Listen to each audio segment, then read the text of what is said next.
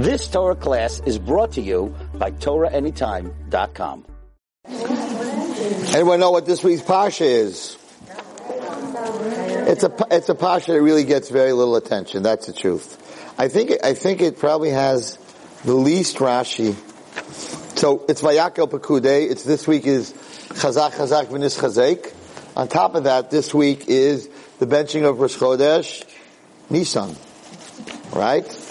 It's a big, you have to go to shul. It's a big Shabbos.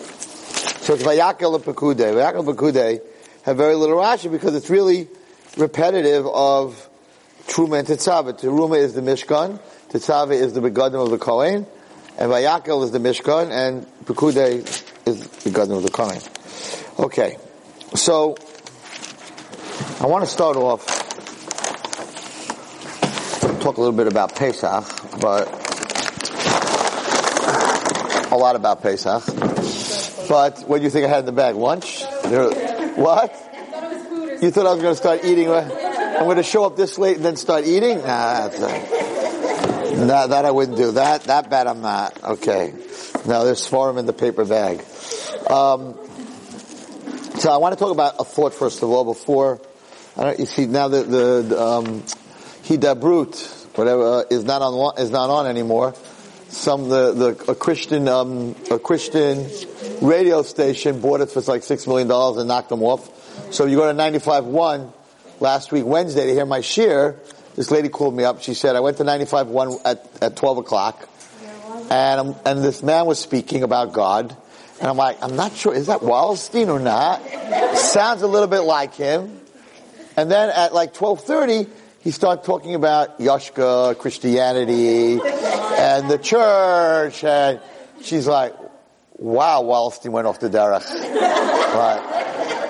And then she started listening. She goes, that's not Wallerstein, but the guy's really a good speaker. But anyway, it was a priest that was speaking. So 95.1 is no longer. Yeah, it's sad. Stay away from it. It's the other religion. No, they don't have a station. They don't have a station. They're not making a new one. Trying, but right now they don't have a station. They're stationless. I think you get them online, whatever, but they're stationless. All right. So let me tell you what I spoke about last night, and then I'm going to talk tonight about something else because people like to listen to both shiurim and they need to be a little bit different. So the thought was like this. It's a little bit deep. So I'm dealing with kids for a long time, since I'm a very, very young guy. And I'm not a therapist. I don't have any letters after my name. Except my internet's.com, but otherwise I don't have any letters after my name. But spending a lot of time, 29 years with kids, teaching and talking and whatever, you get to learn a little bit about the human being. Specifically children. And there's something very interesting. There was a girl in my office this week who went through some crazy trauma as a young girl, and now she's in 10th grade, and she's not in a good place. That's why she came to my office. She's not in a good place at all. And I said to her, and she's very distant from Hashem. Very distant from Hashem. I'm not blaming, I don't judge. It's between the person and Hashem. I never judge anybody. It's not my job. It's not, it's God's job. And what I found is like this. In my own life, you can never feel another person's pain. When people say, I feel your pain, they're lying. It's not true. It's a very ridiculous statement. You cannot feel my pain. No one in this room could ever feel my pain. Because you're not me. If I took a needle and I stick it into my finger, some of you might go, ooh, but your finger doesn't hurt you. So that ooh is like, I understand that you're in pain and that bothers me. That you're in pain. So ooh, that bothers me. But my finger doesn't hurt. If I told you all, at the same time that I stick the needle on my finger, you should all stick a needle in your finger, you still don't feel my pain. You feel your pain. Now your finger hurts. But you don't feel my finger hurting. You cannot feel someone else's pain. There's no such thing. You can feel that someone else is in pain. Now, why am I telling you this? There's a reason.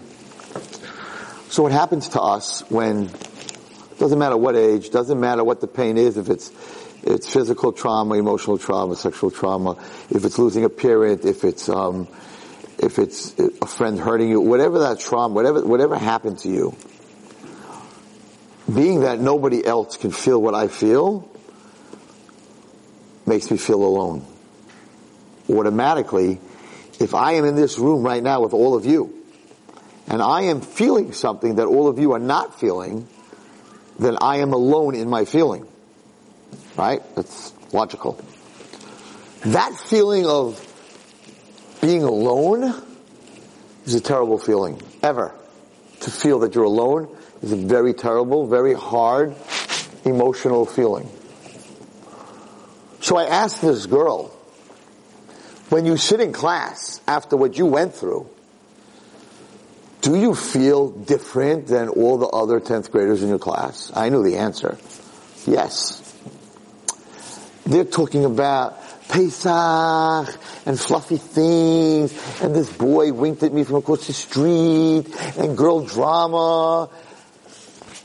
You know what happened to me? Do you know what I'm going through? All of you don't understand what I'm going through. You're like strangers. I'm like in a room with a bunch of girls my age, and no one here understands me because no one's going through what I'm going through, because whoever's going through the same type of thing is not the same as what I'm going through. Because even when you stick the needle in your finger, your pain's not the same as mine. I'm a man. My threshold of pain might be higher. Your threshold of pain might be higher. Your finger might be much more sensitive and soft. My fingers from working might be much tougher. So there's no two people that are alike. And we process, and our sensories, they're all different.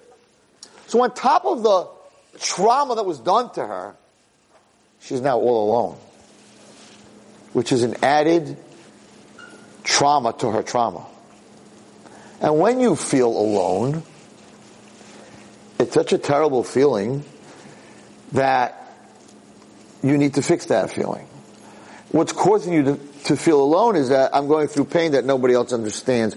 Or even if they understand it, nobody else feels my pain. So I'm different. I'm sitting in this room and there's like a buzz going around me. They're talking about this, and they're drawing and they're writing, and I'm still stuck in what just happened 2 days ago to me in my room, and whatever it was, and I don't belong anymore. I don't belong anywhere anymore. I'm uncomfortable everywhere I go because no one's feeling what I'm feeling. And what happens is you got to do something not to feel like that. You can't live like that. So you try to deaden the pain by drinking, by drugging, by doing anything that will get me out of that pain, because once I'm out of that pain, then I'm like everybody else, and I'm back in the world, and I'm not alone.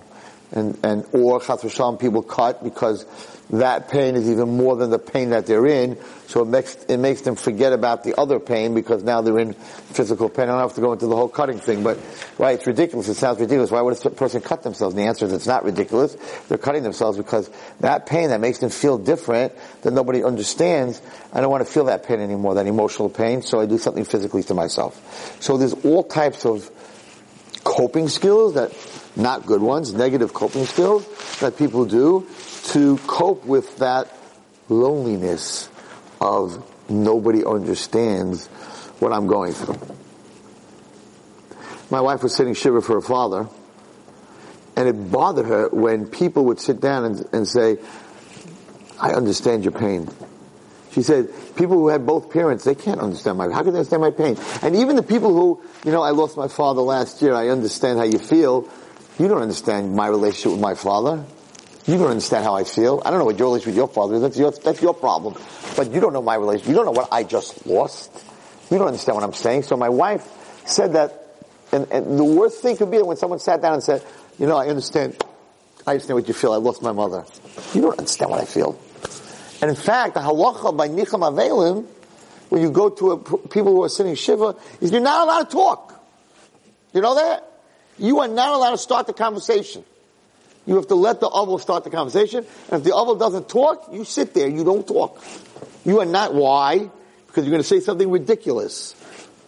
You're going to say, I understand your pain, and the person can be like, get out of here, get out of my face. Like, what are you saying? You don't understand my pain. You don't understand what I'm going through.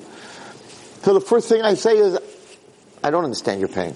And when I deal with girls and with people that went through trauma, I don't sit there and say like, I understand what you're going through. I'm like, I have no idea what you're going through.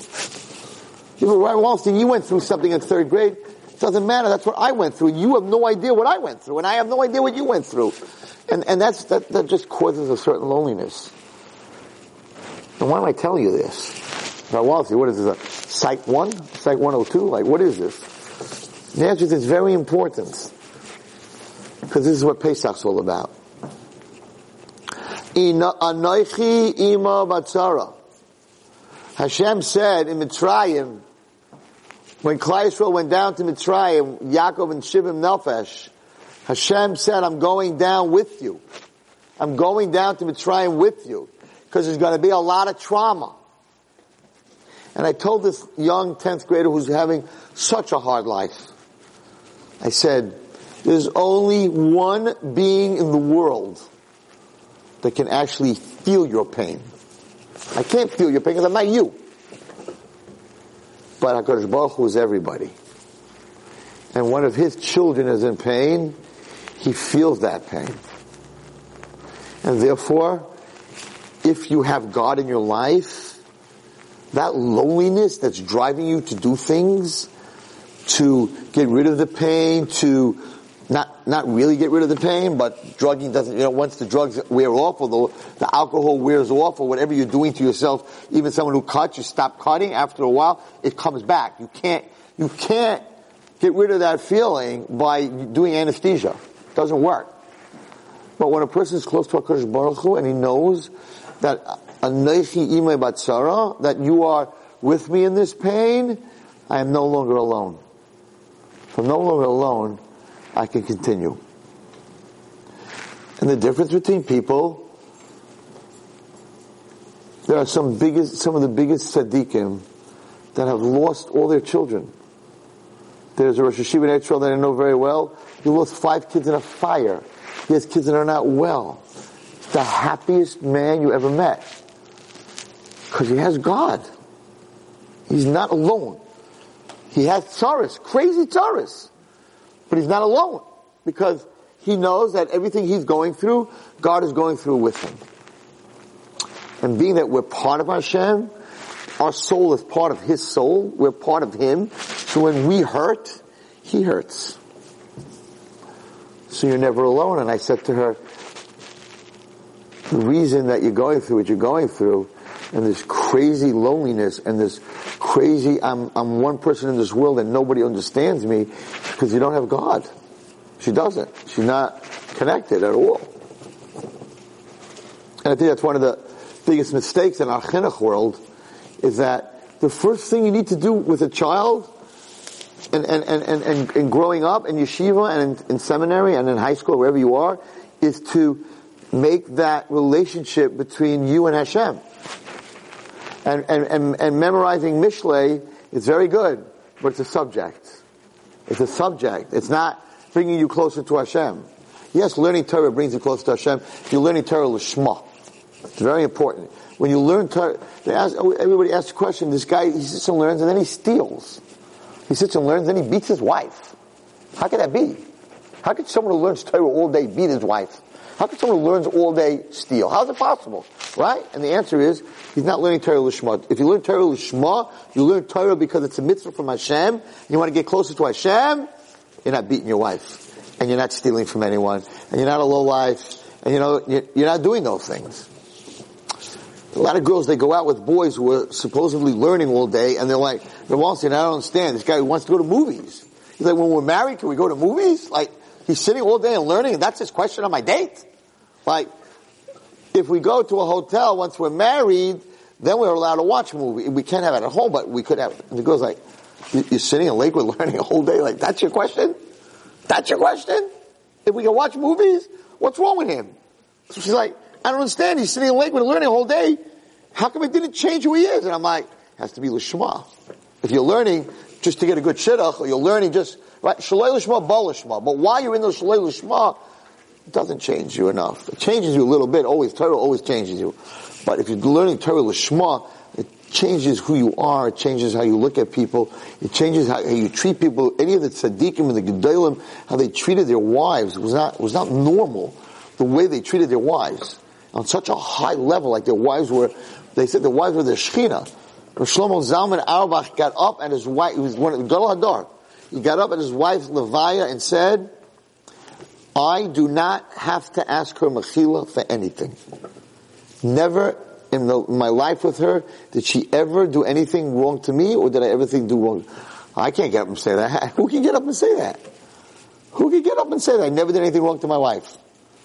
That's the level that he was on. He used to eat a piece of cake before he walked into the house so that he wasn't starving and he wouldn't be able to give his wife the right attention.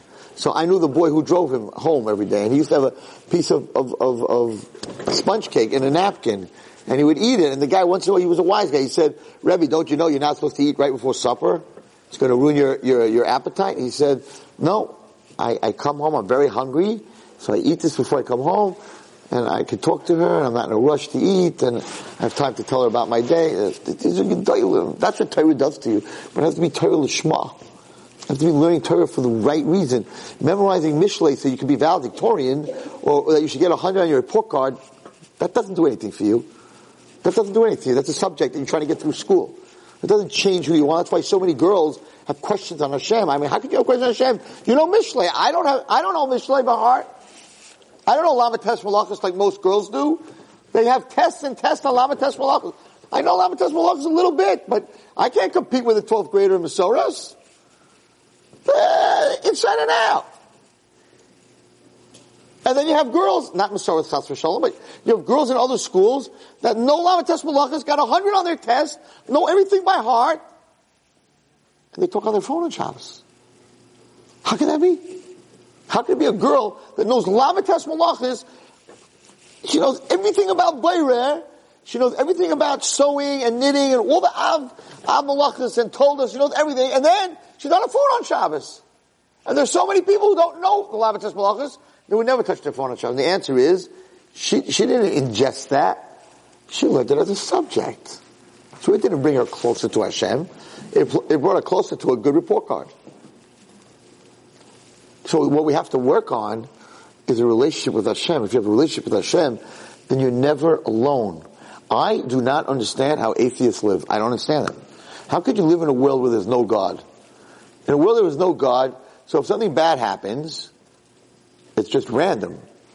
So like, it's just, I'm not lucky. There's a God, so there's a cheshbon, there's a din v'cheshbon. Something happened to me, but there's a reason that there's something happened to me. There's a cheshbon, because Baruch Hu has, there's a cheshbon, right? There's a reason for that to happen. So if everything has a reason, so even when there's tragedy has a reason, even though I don't get a chance to see the end picture, right? But I believe in Hashem that there is an end picture. Imagine if you believe there is no end picture. Everything's random. So somebody died who's very young, who's your best friend, and you're like, she died and there's no reason, and not only that, there's no Olam Haba, she just, poof, the magic dragon, she's gone. And that's it. You die and everything's dark and that's it. So why'd you come to the world? What'd you do here? What are you taking with you? The whole thing makes no sense. The whole thing has no worth, has no value. How do atheists live? And the answer is, did you ever meet a happy atheist? I haven't. I deal with them all the time. They're angry, questions. They're not nice, soft, sweet, happy people. They're miserable. They're miserable. Why? Because they're very lonely. Because the only one that you can have really in the world that feels what you feel is Hashem. And if you don't have Him, it's a very lonely world. Because in the end of the day, the human being comes to the world alone. As a little baby, you go out alone. Nobody goes with you, not your friends, not your family. Nothing goes with you. It is so lonely. Imagine you go to the next world, you're by yourself. There's nobody with you. Even the people that are up there, they say Shalom Aleichem, dance a little bit maybe, and they leave. You got to go din v'cheshbon by yourself. So you go into the world. by yourself. You're an atheist. You live your life by yourself. And then you die, and you come up to the next world by yourself. How could someone live such a life? We believe that we go to the next world. There's a Gan Eden. There's a Gan Eden for women. There's a Gan Eden for men. There's Yeshiva Shalmaila. There's a whole life that's much longer than a life here. Baruch Hashem. But just to believe that you're worm food, you die and they put you in a box and you're gone, you're here, you're gone. What'd you do while you were here? Nobody remembers you, nothing. Goodbye, have a good day. You're a stone. That's such a miserable life. So I explained this to this girl and I said, maybe if you get close to Hashem, you won't be so lonely. They're not. Moshe Rabbeinu was never lonely. Tzaddikim are not lonely. They're not lonely. I say it many times, the story of my Rosh Hashiva, Rav Shmuel Birnbaum. So Rav Shmuel Birnbaum was a big masmid. He would learn all day. He was my Masada Kedushin, but he wouldn't come to the wedding until 8 o'clock. Because Seder was over at 8, so he told me that you have to have a late chuppah if you want me to Masada Kedushin, because he doesn't miss Seder for anybody or anything. Seder was over at 8 o'clock. He sat a whole day and learned.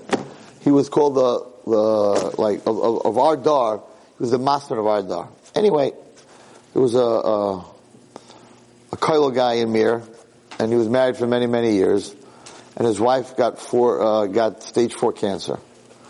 And this Kailo guy was living there for a long time, and his wife was supporting him and taking care of the kids, and she was really wonderful, but stage 4, they gave her 3 months. So he went to the Rosh Hashiva. They said this after his levaya, when Nicham Avelim. So he came to Rosh Hashiva. I think he said over the story even, and he said to Rosh Hashiva, "Listen, I'm all these years, 30 years in Kailo. My wife has stage 4. The doctor says she has 3 months. Rosh Hashiva, you have to do something. You have to save my wife." Rosh Hashiva said, "I'm not a makubal. I'm not a rebbe. I'm Rosh Hashiva. I sit and learn. What could I do? I'll daven for her." He says, "No. It's very nice. I need you to save my wife. I need an ace, because according to P'tach HaTeva, she's not going to be here in 3 months." And this guy is learning so long in Mir, Rosh Hashiva felt the mice of his wife supported him 30 years to sit and learn. I have to do something for her. Anyway, to make a long story short, the next week, because she was already stage 4 and she was gone, so there was a test of some kind of new medicine in Belgium, and they were taking 20 patients that everybody gave up on. What do you have to lose? You try this new chemo. 10 were healed and 10 died. She went from stage 4 to stage 0. The tumor shrank. Goodbye. Baruch Hashem. I think she's still alive. This happened a long time ago. Baruch Hashem. He comes back to Shmuel Birnbaum and he says, "Rosh Hashiva, I know it's not the chemotherapy. You did a myphis. You are a Rebbe." No, he said, "I'm not a Rebbe. I'm not a Makobel." He says, "Rosh Hashiva, tell me what you did. What did you do? How did you do this? I know that my wife only had 2 weeks and this whole thing just came about. I know that Rosh Hashiva did. What did you do, Rosh Hashiva?" And this is what he told this young man, older man actually. He said, "I opened my Gemara to Abaye Rava. Those are two of the rabbis that are found a lot in the Gemara, and they argue Abaye Rava. There's Rav and Shmuel, and there's Abaye and Rava. But Abaye and Rava is like on many, many pages in the Gemara. He said, "Oh my Gemara." And I said to, this is what Rosh Hashiva said, and I said to Abaye and Rava, "I speak to you every single day. Every day we talk a whole day, because he's learning a whole day. We talk. You talk to me. I talk to you. I never asked you for anything. It's already chavrusas. We're chavrusas for so long. I'm talking to you for so long. I never asked you for anything. There's a boy here, a man that's sitting and learning. He also talks to you. Go in front of Hashem, because Baruch Hu can make a miracle for his wife. I never asked you for anything. I'm asking you for this." He says, "I didn't do anything. Abaye and Rava did everything." He didn't learn Gemara on my Rosh Hashiva. He talked to them. The last time anyone who was in class and memorized Mishlei, but was talking to Shlomo HaMelech. No way. We were mesmerized. We memorizing. When was the last time somebody opened up Tehillim and was talking to David HaMelech? You read the words. A relationship? That I'm not alone? Could anyone in this room, I'm not criticizing you, I'm part of this. I'm talking to myself also. Can any of us say we have a relationship with David HaMelech? Well, you say Tehillim every day if you do. How can you not have a relationship with David HaMelech? And the answer is, you're just saying words. You're not talking to David HaMelech. Judaism, Yiddishkeit, Torah, HaKadosh Baruch Hu, takes you out of that loneliness. And then you have Simchas HaChaim. Even when there's, because of the Labriyot, even though you're going through some hard times, but if you know that there's someone there that mamish feels what you feel, you're no longer alone. You don't have the trauma, the extra trauma, after the trauma of being alone. And I told her, that's what you need to do. I'm not sending you to a therapist. I'm not telling you to take medicine. I can't take back what happened to you. I promise you, you're not alone. You're not alone. Because Baruch Hu feels everything. The Gemara says that when God left, the second Beis HaMikdash was destroyed. And God went to the Moraim, to the Shemayim. I'm not going to get into what the Shekhinah is, but it's part of Hashem. Hashem left the Shekhinah here.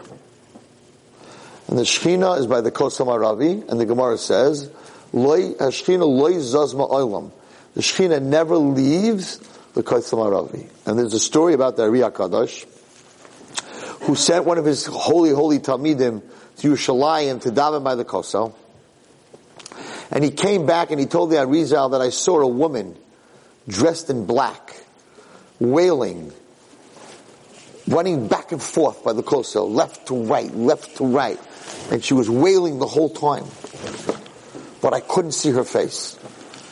And the Arizal said to him, you saw the Shekhinah. That was the Shekhinah. Because Baruch Hu said, I will not leave you alone. You will never feel alone. I will go to Shemayim, whatever that means, but I will leave part of me, Imoy Batsara, to be with you in your pain, because I am the only one in the world that can feel every single person's pain, because I'm part of them. I'm not different than them. I'm part of them. Their neshama is part of me. So yes, you stick a needle into your finger, your whole body feels the finger hurts. A Jewish person is going through a hard time, HaKadosh Baruch Hu feels that the person is going through a hard time. Why do you give me a hard time, Hashem, if you're going to feel it? I remember my father once whacked me, whatever, I deserved it. And he turned to me and he said, you should know, it hurts me more than you to hit you. I'm like, Dad, stop hurting yourself. It's time to stop hurting yourself. So I understand, Hashem, you're with me, you feel everything, so then why are you putting me through pain? You're putting me through pain, you're going through pain. The answer is that the surgery hurts, but the surgery helps. And it fixes. The more bitachon, the closer you get to Hashem, it's much easier to live your life. And if there's God, life has a meaning. If there's no God, life is random. Randomness, the translation of randomness means it has no meaning. Has no meaning. The reason I'm telling you this tonight, and the reason this girl came to my office, even though she thought she came to the office for that reason, is exactly when you sit by the Seder. HaKadosh Baruch Hu, there's a Medrash Rabbah, and the Medrash Rabbah says that when Klal Yisrael, when Yaakov came with his children to Mitzrayim, Hashem went into Mitzrayim with them. He was in Mitzrayim the whole time. And that the Medrash says that when he wanted to take us out of Mitzrayim, it's a beautiful Medrash. I mention next week. I'll read it to you from inside. The Medrash says, the Malachim, the Kav Yashar brings this down, that the Malachim said to Hashem, why are you taking the Jews out? The Jews are on the 49th Shari Tumah. Right? We didn't deserve to be redeemed. We were Oivdei Avodah Zarah. So we were on the 49th level of Tumah, and the Mitzrim, the Egyptians, who are also on the 49th level of Tumah. And God says to the Malachim, I'm going down to take my kala. We got engaged that night. He picked us as a kala. Zone. He fell in love in the moment, right? Love at first sight happened between God and us because we didn't deserve anything. We were a bunch of lowlifes. We were filthy, dirty. My story about the princess in the mud somebody wrote a book. From that story, a girl in Chicago, I'll bring it next week.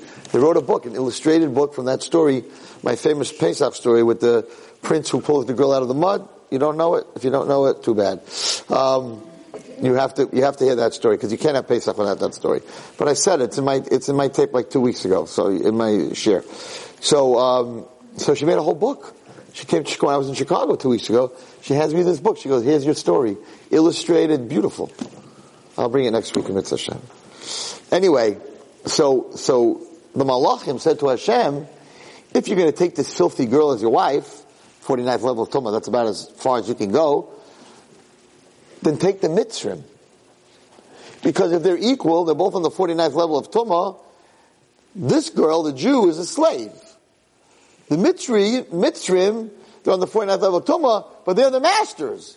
So if you have a choice of two girls who are filthy and dirty and terrible, and one is a slave, and one is a master, take the master. So the Malachim said to Hashem, if you're going to take out someone who's on the 49th level of Tumah, take out the Egyptians. Don't take out the Jews. Take out the Egyptians from Egypt and make them your nation. Hashem said, no. Hashem said, Klal Yisrael is the one I want. In that story we explain why, whatever it is, but Hashem saw our beauty, and actually Pesach night, and of course we were on the 49th level of Tumah, and the Malachim even said to Hashem, it's a beautiful, beautiful, crazy medrash. Malachim said to Hashem, but you're a Kayin. You're a Kayin, and a Kayin can't touch something that's Tameh. And the whole Mitzrayim is full of Avodah Zarah, so it's Tameh. A Kayin can't go, I'm a Kayin, I'm not going to a graveyard, right? Because it's Tameh. So the Malachim didn't want Hashem to take us out. So they said to Hashem, you're a Kayin, and Mitzrayim they're graves. It's full of filth. It's full of dirt. It's full of Baal Pa'ar. It's full of Avodah Zarah. If you go into Mitzrayim, Hashem, you're going to become Tameh. So Hashem said that there's a halacha in an earthen keli, in an earthen vessel, if it's sealed, and there's truma, which is holy for the kayin, then the truma inside the earthen keli doesn't become tameh. So Hashem said, this is the lashon he said, the Jewish nation to me is like truma in an earthen vessel in the middle of a graveyard. And therefore, I'm going to go to get the kosher tahar truma, even though it's going to make me tameh. Now I don't understand the medrash, because then the Malachim said to Hashem, well, if you become tameh by saving the Jews, who's going to make you pure again? And Hashem said, Aaron HaKohen. I don't know what that means, how Aaron can make God pure again, but that's what he answered, the Malachim. So the Malachim said, okay, you want to save them? You love them? You fell in love with them? In that moment, love at first sight? Great. You're God. You don't need to go into this filthy, dirty sewer called Mitzrayim. We'll take them out of Mitzrayim. You'll meet them at Har Sinai. You don't have to come into Mitzrayim, into the garbage dump to take out the diamond. We'll take out the diamond and we'll meet you at the jeweler. And we say it in our Haggadah, Ani v'lo shliach, Ani v'lo saraf, Ani v'lo malach. Hashem said, you guys don't get it. I'm not sending my friend to pick up my kala to bring her to me. I'm going to pick up my kala. Hashem said, I'm going into Mitzrayim. I'm going into the Tumah. I'm going to take them out. You are not going to take them out. Why? The Kodesh Baruch Hu didn't want us to be lonely. And therefore, the whole time we were in Mitzrayim, He was with us. When it came to leaving Mitzrayim, He was with us. He wanted us to know that everything we feel, He feels. That's why I told you the first part of my whole speech tonight about when you go through trauma, you feel alone. Klal Yisrael was going through crazy trauma. They were killing the babies. They were whipping them. They were going through crazy trauma. They never felt alone. All right, we end with something that I speak about almost every single year, but I think it's just a very important lesson. And the lesson is as follows. I spoke about it in seminary today. I want to tell you two things. I want to tell you something over from the Lubavitcher Rebbe. So I was in Florida, and when I'm in Florida, I daven in Lubavitch. And after davening, so they have the Lubavitcher Rebbe speaking on the screen, this big screen. And I'm like, okay, I'll watch it for 5 minutes, I'll hear Dvar Torah. And an hour and a half later, my phone's ringing. My wife's like, where are you? Davening takes 3 hours? He's mesmerizing. He's brilliant. Unbelievable. Anyway, I'm not saying he's Mashiach. I just said he's mesmerizing. Calm down, everybody. Calm down. He's not Mashiach. Anyway, I want to say something unbelievable that he said over. He said the following. He asked a question. In Parashat Tetzaveh, Moshe's name is not mentioned. It's the only parasha in the Torah since he was born, in Parashat Shmos, till he died in Bezos HaBracha, that his name is not mentioned. Why is his name not mentioned? You all know why, right? Because when we did the Egel, Hashem was very upset. And Hashem said, I am going to destroy Klal Yisrael. They deserve to all die. And I'm going to save you, Moshe, and you, and your wife, and your children will start the Jewish nation over again.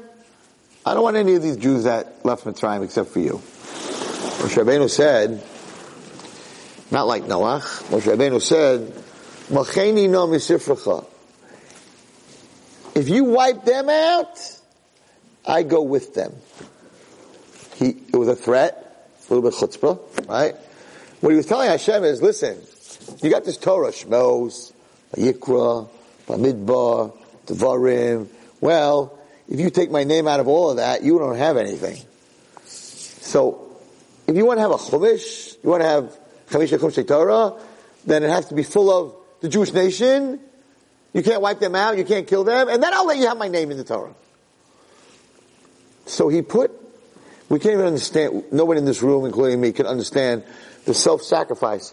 Who said it? Aaron HaKohen said, if I would have known Reuben, the story of Reuben said, if I would have known that my name would be mentioned one more time in the Torah, the schus, I would have done anything. To get your name in the Torah, it's forever. Forever. Why did Balak and Bilam get their names in there? Because in the end, we got a bracha from them. So Hashem has a Karas HaTov, that's why they get their name. But to have your name in the Torah, Moshe Rabbeinu is in everything in the Torah, and he's saying, I'm willing to become nothing, not to exist, if they're not going to exist. What was his reward for that? That's amazing. That's amazing. That's like, I don't exist if the Jews don't exist, after everything they did to him. That's like crazy. What's his reward? There's no reward. He gets punished, that in Parashat Tetzaveh, Hashem erases his name. Tzadik Goyim, Hashem Mekayim. Doesn't make any sense. He went up to such a level, and now you take his name, just the opposite. Because he did that, you should have made a new parsha in the Torah called Moshe. Why are you punishing him for it? So Lubavitcher Rebbe says something out of this world. He says, a person's name, we were doing this a few weeks ago, you remember, with the names? A person's name is who you are. It's your essence. How do we know this? Every Shevet, Reuven, Rishis Oni, Yehuda, Od Hashem, every name, Yaakov, because he held on to the heel, right? Every name in the Torah, Yitzchak, because Mitzachek, she was laughing. Every name in the Torah has a reason. So we know that names is your essence. Moshe Rabbeinu's name came from who? From Batya. His Hebrew name was Tuvia. He was born with a bris milah already. He was born light. So his mother called him Kitayv. The pasuk says Kitayvu. She called him Tuvia. That was his name. Hashem changed his name and gave him a Goyish name, an Egyptian name. Moshe. Why? Because Batya called him Moshe Kimin Hamayim Mishisihu. Why Hashem didn't look? Tuvia is a nice name. Tuvia is like you're a good guy. Isn't that nicer than Moshe? Right? So why did the Moshe stick? Because once Batya said, the essence of who you are is Kimin Amayim Mishisihu, that's Moshe, what you were saying is, your essence is, you were way out in the Nile. I put my hand out, right? And I knew I couldn't reach you, but Hashem made a miracle. So Hashem said, Moshe, as leader of Klal Yisrael, has to have that essence. That even if something looks impossible, there's a huge ocean, put your hand out. Just like she put her hand out and a miracle happened, put your hand out. So every miracle that happened, it's beautiful. Every miracle he did, he put his hand out with the stick. Split the Yam, hand out. Mon, hand out. War with Amalek, hand out. Every single Makkah where he didn't have to hit something, hand out.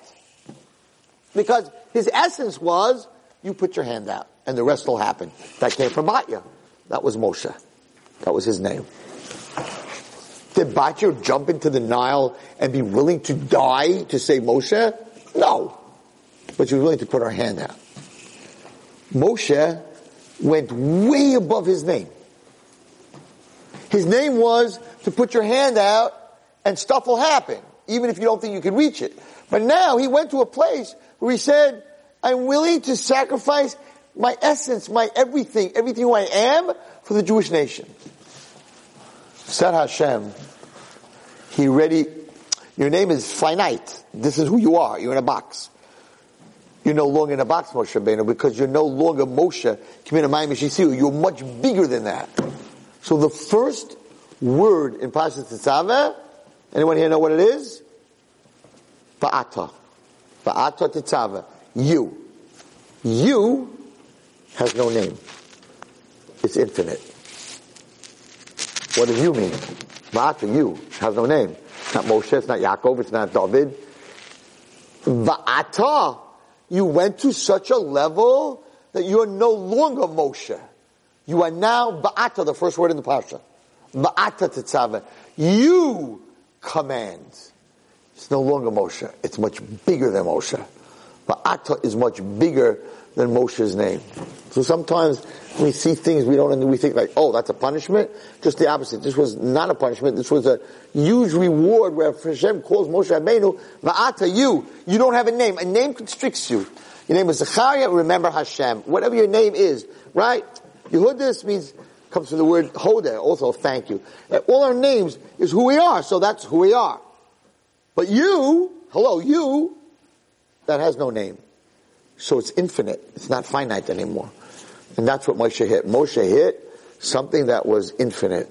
Willing to wipe your own life out for another Jew, that has no barriers. That's infinite. The story that I want to tell you. Which story did I want to tell you? I don't remember which story I wanted to tell you. I have a very long story, but it's too late for that long story. Anybody here remember the No, you remember the story? Do you remember the story with the medicine man? You don't remember the story with the medicine man? Oh, that's the basic story. Okay, we'll say that next week. I wanted to remind me to tell you the story with the medicine man. That is the Pesach story. That and the princess in the mud, the two of them take over an hour. To say both of them takes over an hour. Seriously, they're very long stories. But anyway, that's not what I want. I want to tell you something. I remember what I wanted to tell you. I wanted to tell you this, and we'll end with this. So charoses, if you make it at home, charoses you make with apples, and we're Ashkenaz, we make it with cinnamon, and of course we have little walnuts and almonds, but today there's a lot of nut allergies, so maybe I don't know, my mother doesn't know if we do that anymore.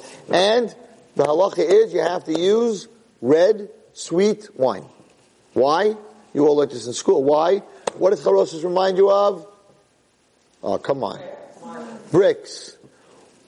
Why do you have to have red wine? What does the red wine remind you in the bricks of? The blood of the babies that they put in the... Excellent. So, the mitzvah was so bad to us that they said if you didn't finish your wall with bricks, you ran out of bricks, they took a live baby, stuck it in the wall, cemented it, when the Jews had to watch it die. So you had walls with hundreds of babies in it, worse than the Nazis. The mitzvah, worse than the Nazis. Walls with babies that were dying, crying. You can't imagine what the Jews went through. You want to talk about trauma, okay? So here's the question, bomb question. You're going to ask this by the Seder table, and all your brothers from Brisk, they're going to be like, ooh, my sister became a brisket. Wow, very nice. Okay. So here we go. Here's the question. The question is like this. Why is charosa sweet? If it's to the memory of the dead babies in the wall, sweet wine, you should be putting in vinegar. Why do we eat maror? What did they do? They beat us, they whacked us, right? They didn't give us food. Okay. That's why you eat maror, because it was very bitter for them. But that's not as bad as putting babies into a wall. And we're supposed to take the maror, which reminds us of the bitter times that we used to get beat in Mitzrayim, and dip it in the dead babies, and that's supposed to make the maror sweeter. It makes the maror much worse. Because actually, what we're dipping in is much worse than the maror. What's worse? Getting beat up or watching a baby in a wall? So how do we understand halach and Shulchan Aruch that you have to use sweet wine in such a terrible memory? It's a bomb question. And no one at the table is going to know the answer. Unless they listen to my shir. It's a bomb question. With a bomb teretz. And the teretz is, that's yeshiva shaloshin bomb. You're looking at me like, what bomb? What is he talking about? It's not the way girls talk. It's the way guys talk. Alright. So, the answer is like this. The halacha is that 3 things you have to give your life away for. The cardinal sins. If someone puts a gun to your head and says, bow down to this idol, you have to let yourself get shot. If someone comes up to you and says, I'm going to shoot you unless you shoot her, you're not allowed to shoot her. You have to get shot. If you're married and someone says, you have to commit adultery with me, if you don't, I'm going to shoot you, you have to get shot. There are three averos in the Torah, only 3. If someone puts a gun to you and says, either eat this pig or I'm going to kill you, you eat the pig. If someone puts a gun to you and says, you either turn on the light on Shabbos or I'm going to kill you, you turn on the light. The only 3 that you have to die for, Shvichas Damim, which is murder, Gilai Rosh, which is adultery, and Avodah Zarah. The Shulchan Aruch says, but what happens, someone puts a gun to your head and says, bow down to this Buddha. You don't want to die. You panic, and you bow down. Are you chayav? Did you do an avera? And the halacha is you didn't do an avera. Since you're an oines and someone forced you, it's not considered an avera. You should have died. You should have. But if you don't, it's not an avera. You didn't do a Kiddush Hashem, but it's not an avera. Okay? Everyone understands the halacha? Someone puts a gun to your head, says bow down, and you do bow down, you didn't do an avera. You didn't do a Kiddush Hashem, but you didn't do an avera. Okay. When the Jews were coming out of the Yam Suf, and the Egyptians were in the Yam Suf, so Hashem wanted to drown them, and just wipe out Egypt. The Malach of Egypt, every country has their Malach, the Malach of Egypt said to Hashem, 1 second, you have to keep your own laws, your own Shulchan Aruch. Hashem said, yes. He said, Paro told the Mitzrim that why were they getting drowned in the Yam Suf? Mida Keneged Mida. You drowned Jewish kids. Now you drown them in the water, in the Nile. Now you're going to get drowned in the water. Mida Keneged Mida. So the Malach of Mitzrayim said to Hashem, 1 second, you have to keep your own halacha. Paro told the Egyptians to kill the Jewish kids. But if you don't kill the Jewish kids, Paro said, I'm going to kill you. So even though the Egyptians should have let themselves die without not killing somebody else, but the halacha is that if you do kill the person because you're being forced, otherwise you're going to die, you're pater, you're not chayiv. So how could you be killing the Sar, the angel of the Mitzrim said, how could you be killing my children, my Mitzrim? Your law says that if your life is on the line and someone's telling you to kill someone or I'm going to kill you, so really you should kill yourself. But if not, you're not chayiv, so how come you're drowning my Egyptians? They're not chayiv. Hashem had a big problem. He said, good. Malach was right. He was right. Hashem said, don't drown them, let them through. After the Jews. Let them go after the Jews, you can't drown them. Says the Medrash, the Malach Michal, when he saw this, he flew down to Egypt, and he took a baby out of the wall. And he flew back to Shemayim, and he threw the baby by the Kisei HaKavod where Hashem sits. And he said to Hashem, Paro never told the Egyptians to put babies in the wall. That the Egyptians did on their own. So they don't have the excuse that they were being forced. If they don't listen, they're going to die. They did this on their own. And therefore they're all chayav misa. And HaKadosh Baruch Hu said one word, kalu. Wipe them out. So the babies in the wall were the ones that saved us. Had there been no babies in the wall, the Malach of Mitzrayim would have saved the Mitzrayim, who would have ended up capturing us and bringing us back to Mitzrayim. But because there were babies in the wall, and the Egyptians were not commanded to put babies in the wall, they did that out of their own evilness. So they showed by that when they threw the kids in the water, it wasn't because they were scared of being killed by Paro. It was because they wanted to throw them in. Because, how do you know that? Because look, when they weren't commanded by Paro, they killed the Jewish kids anyway. So therefore, Midah Keneged Midah would be that they would die, they would all be drowned, and Hashem drowned all the Mitzrim. Why? Because of the babies in the wall. So even though it's such a terrible thing, there's a sweetness in there. And the sweetness in there is that through this terrible thing, the Jewish nation was saved. What better place than that to dip your maror? Your maror is your life. Your maror is the bitterness that you're going through. Says the Chachamim, take your maror and dip it in the charoses, because the charoses should really be bitter. And the reason that it's sweet is because in the end we see that this terrible tragedy ended up saving all the Jews. So that you understand, this is what I was trying to tell this girl, you understand that there's no randomness in the world. So that my maror, that God forbid someone died, or I'm going through a hard time, or my parnasa, or I'm single, or whatever my maror is in life, whatever I got divorced, I'm from broken home, whatever I'm going through, my maror, my bitterness, stick it in the charoses, because the charoses shows you that sometimes the most terrible thing you're looking at is what saves your life. And therefore makes the maror much more edible. May all the maror in our lives become very sweet. May we see Mashiach, Yeheri B'Yameinu Amen. You've just experienced another Torah class brought to you by TorahAnytime.com.